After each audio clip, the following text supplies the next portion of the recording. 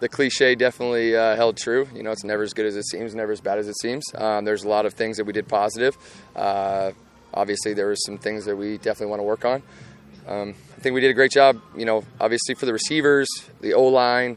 It may not seem like a lot, but you got a new guy in there with a different cadence, a little bit different tempo, things like that. I thought they did a great job.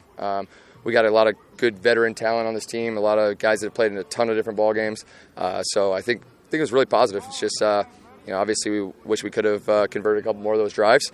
But, you know, hats off to Calgary. After watching the film, they did a great job, and they're a really good team. Jason was saying, like, even last week you had very minimal reps because of the short week. This week you probably get a few more. How much will that help?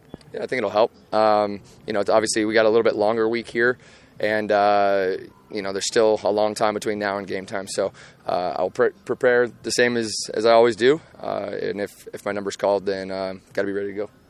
Now, last year, I believe you were coaching, right? Mm-hmm. How much that? I believe you made a comment that really helped you kind of see the game better or whatever. But tell me how it did help you. Yeah, it's just, you know, understanding the why behind things. A lot of times, you know, especially earlier in my career, you're trying to memorize plays and you're trying to see concepts and you're trying to relate them into formations and things like that.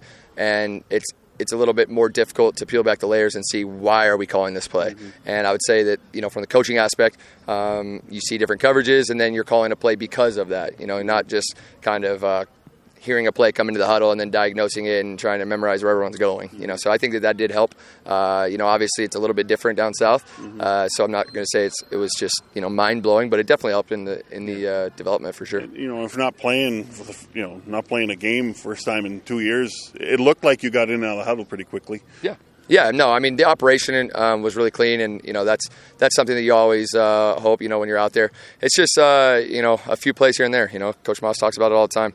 Yeah. You know, you're 5-6 plays away. You know, if you knew which plays those were, then everybody else would just take a break the rest of the game, right? But they come up at, you know, special times, and, you know, great teams make the plays when they're presented. You mentioned cadence. How big is that?